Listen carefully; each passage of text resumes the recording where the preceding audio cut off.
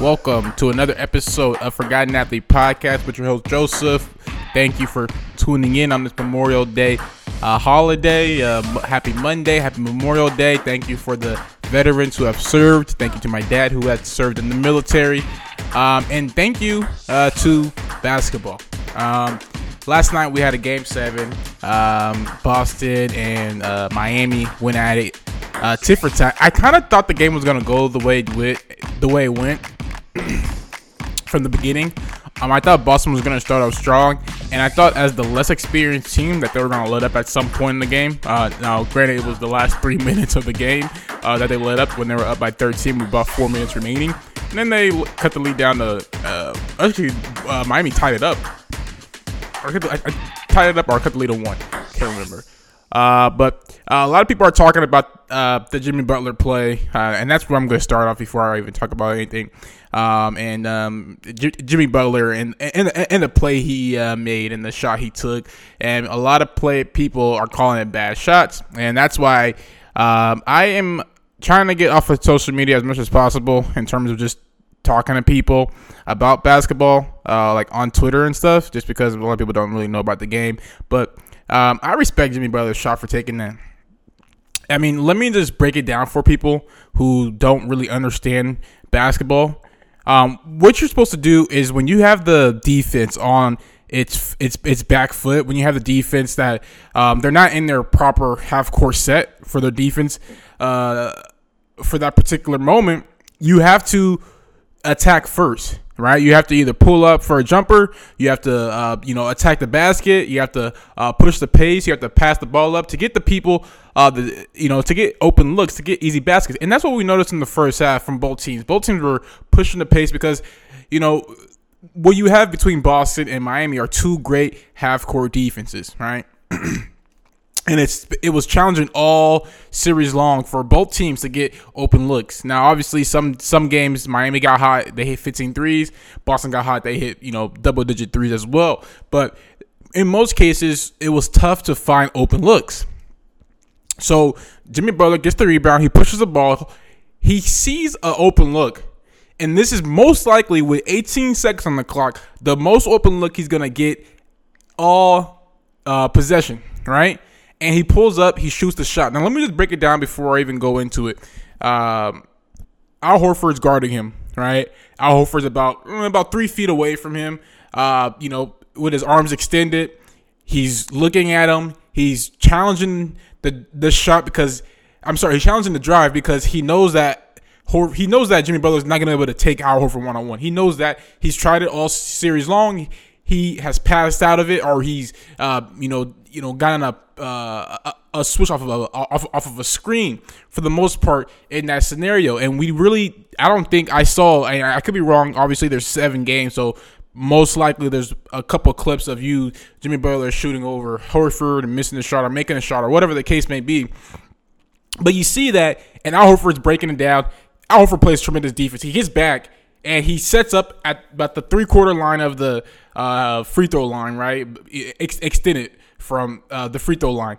And he sets it up really well because he knows Jimmy Butler is not going to go. Jimmy Butler wants to get to his left side. I'm sorry, his right side, because that's where he loves to drive. That's where he loves to attack. And he loves to spin to the left to get to open look for a fadeaway. Or he likes to just go to the cup and just attack the basket and get an easy layup or whatever. So Jimmy Butler, being the player that he is, being the IQ player that he is, 96, 98. You know that it's Game 7. He's played 47 minutes at this point, about to be 48 minutes, and he realizes he's like, "Hey, I'm not going to overtime because I can't play another 5 minutes of basketball. I just can't." And he pulls up for 3. He misses it, comes short. Obviously, he's short because he's tired. He's been playing all game long, and they lose the game. That's not why they lost the game, though. They lost the game because a lot of guys didn't show up that were supposed to show up. Tyler Hero was hurt. Kyle Lowry was hurt. But I'll get to that in a couple minutes. But just particular about that shot, I hope people really understand that Jimmy Butler was supposed to take that shot. That was the right shot at that point in time, where he has made that shot consistently over his career. That pull-up 3, or he'll get the ball at that particular wing, and he'll shoot a 3 over a player to win the game. We've seen him do this consistently. And this is a shot that Erik Spoelstra was fine with, that his teammates were fine with, because he had 30-plus points at that moment. And people need to realize that all because you miss a shot doesn't make it a bad play, right? You shoot all game long, right? And granted, you'll have bad shots, you'll have bad possessions, you'll have turnovers, you'll have steals, you'll have blocks, you'll have missed free throws, you'll have missed easy layups. You have a lot of these bad things going on during the course of a game. And what you don't really rely on is, regretting what you did. Because when you regret what you did, you don't really get better at anything, right? You're just doing a lot of self-reflection on that particular moment. Jimmy Butler made that shot. He was great at it. It came up short. I would do it again in that same moment. I would tell him to do it again every single time. So shout out to Jimmy Butler. You played a hell of a series. Played all 48 minutes, man. You earned my respect. You already had it, but you earned more of it. And I appreciate that. But, I mean, in terms of the series, I knew Boston was going to win that series. I said it from the get-go. I thought Boston was going to win in 6. I thought Boston was going to win in Boston, but they didn't. They won in Miami. Yeah, I mean, you got to just face it as a Boston fan. Your team is inexperienced and they play like it. And that's something that they cannot do against the Warriors, because the Warriors will make you pay. They'll hit those jumpers that the Miami Heat were missing. They'll make those free throws that the Miami Heat were missing, and they'll commit on those, they'll score off of those turnovers that the Celtics gave up. I think kind of switch it over to the NBA Finals game preview. I think the Warriors and the Celtics have a really great balance between both teams. We have a fast-paced, Warrior team who can shoot the ball anywhere. Most of the players, four out of the 12 players on that play, or 10 players that play, they can score 25, 30 points at any given night. Now, I think the toughest challenge that's going to face the Warriors is their lack of length, and I think that's going to be at a advantage to the Celtics. So I think they're going to. I think Looney's going to have to play harder this series than he's played in any other series, and this is going to determine his value, I think, for the free agent market that he's going to appear in this upcoming summer. I think if he outplays Robert Williams, gets more rebounds than Robert Williams, that's going to be the game breaker for me, at least, just from an outside looking in. Now, obviously, Steph and Clay and all those people are going to, get their buckets and whatnot, but I'm just talking about pure advantage. Right now, the Celtics have an advantage over rebounding right now. And that was the one advantage that I thought was going to be a challenge for the Warriors in the Grizzlies series, just because of the length, but they overcame it. I thought that would be a challenge in the Mavericks series, but the Mavericks can't rebound. So, I mean, you just don't really realize, you don't really realize how effective rebounding is until you look at the final score and you see, Golden State won the rebound battle by 15 rebounds. That's why they won by 20 points. Or, they got 7 offensive rebounds. They got 3 offensive rebounds on one possession, and they scored a 3-point off of that possession. Oh, how many points did they win by? They won by 6. How many possessions did you take away from your opposing team on that one possession? Take 3 possessions away, lose by 9 points. That's 3 possessions, right? So you take opportunities away from your opponents from scoring when you have that rebounding leverage over the team, and that's a challenge that Steve Kerr has to ignite into Looney. Has to ignite into Wiggins, has to ignite in Curry. And Curry, for the most part, has taken on that challenge all playoff long when it's required. I think one of the first games in the Memphis series, Steph had like 8 or 9 rebounds, and then the next game he had like 8 or 9 rebounds again. And it's just something that he takes as a challenge, and that's something that is going to had to be upped in this Boston series. This is going to be a physical, tough fight series. I think the refs should let them play because I think both teams have some physicality in them. I thought the Warriors were a little bit more physical than they've been over their dynasty era this season than in past years, and I think that's credit to Steve Kerr and credit to Steph Curry, credit to Draymond Green igniting that physical this in their practices, and they're up in their engagement on each other. So I think the biggest thing for me is just looking out for who's going to win the rebounding battle. I know I said every single series, but in this particular series, it's extremely important for the Celtics to limit the amount of second chance points the Warriors get. I don't have stats put up in front of me, but I would imagine that the Warriors are up in the top, if not, at least the top 5 for second chance points in the playoffs, because they've had a lot of second chance points. Credit to Looney. Now, I would say in that same sentence, just to kind of play devil's advocate, the Warriors have not played any team that has the length that the Celtics have played. That's why I really wanted them to see this. That's why I really wanted the Suns to beat the Mavericks in that series, to see the Suns and the Warriors, to see how they would match up and see how they would play with the length that the Suns play with. But they didn't get to see that. So now I get a clear picture of how good this Warriors team really is, because I'm not gonna say that the Warriors.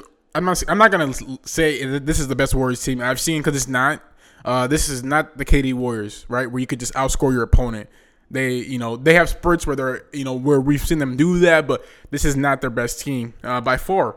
And this is Boston's best team that they've had in the past, 6 years, with Tatum, or I guess 5 years with Tatum, right, and Brown at the helm.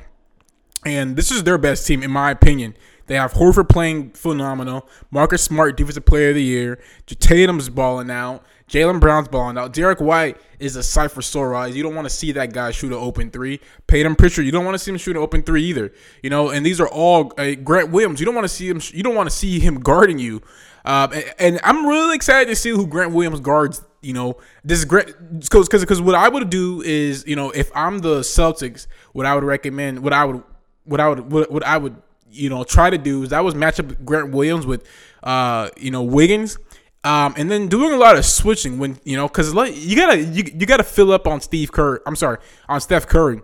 Let him feel that body fat, that let him feel that muscle mass that Grant Williams has. You have to do that to win this series, I think, and I think if they have that ability to do it, I think for sure, I think Boston has a chance to win this series. But I don't know if Marcus Smart is the X factor in this series. I would say that him scoring a lot of points will take him far, because it has all playoffs. But you don't really get anywhere when you kind of just hold back,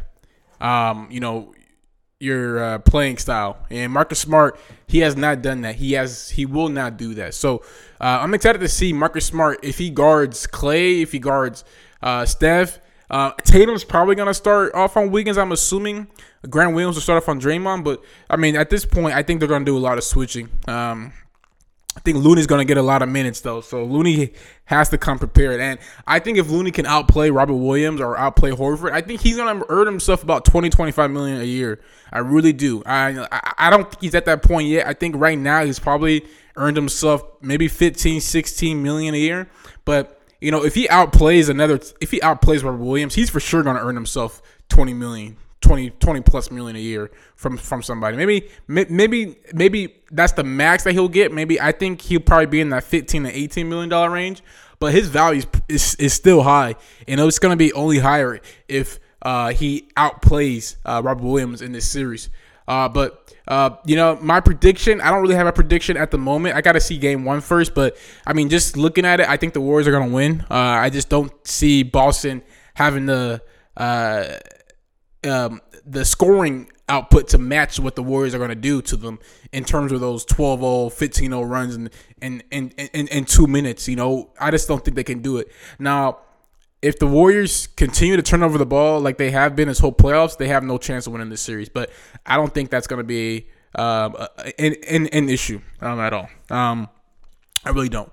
But my prediction is Warriors and probably, I would say 6.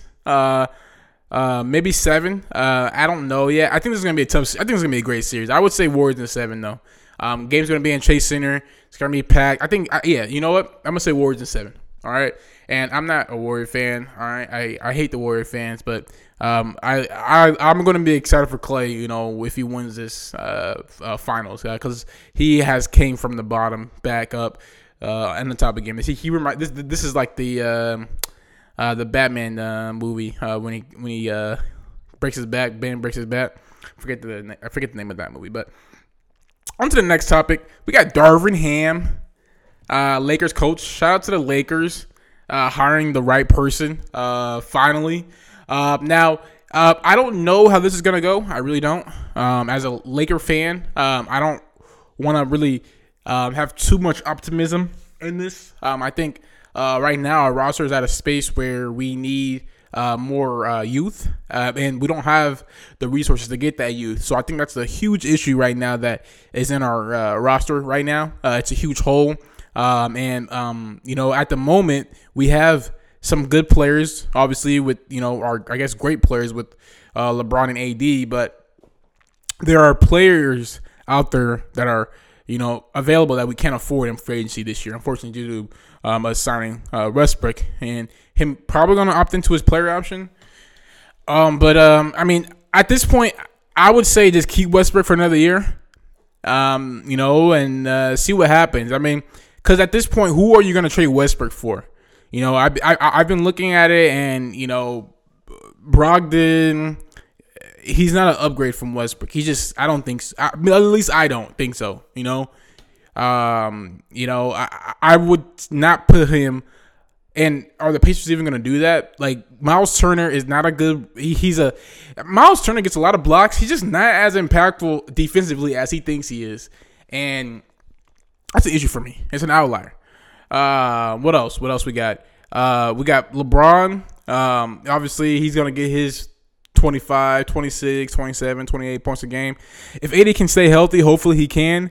Then we have really high hopes. But at the end of the day, man, I just really want the Lakers to, make the best moves, not for tomorrow, but for the future. And I think at the end of the day, that's what has to be our main focus and our main priority is just doing that. And if we can do that, if we can maintain that, that focus moving forward, I would say we have a really good chance of winning the championship these next two seasons. But in terms of the Darvin Ham hire, I like it a lot. I think that Darvin Ham is one of the best assistant coaches in the game. He did a lot tremendously. He was a big part in developing Giannis Antetokounmpo game a lot. He was a great defender. Played for the Pistons. Played for that 04 Pistons that beat the Lakers, ironically. And I think he's really good. I think he's really great at connecting with players. You hear a lot of things about Giannis. You hear a lot of things from Giannis, Brook Lopez, Middleton. All of the guys, Jrue Holiday, have said great things about, Darvin Ham, and how he is a player's coach.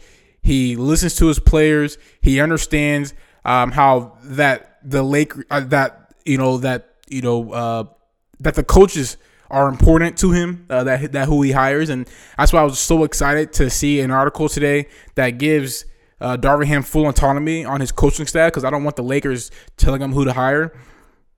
Unlike the Luke Walton time, when Luke Walton was told who to hire for his assistant coaches, this could be a little bit different. I am going to say that, I don't know where this is going to go. A lot of people have asked me, what do you think about the coaching hire? I think it's a great hire for this year. With who was available, with the Terry Stotts, with who else was the name?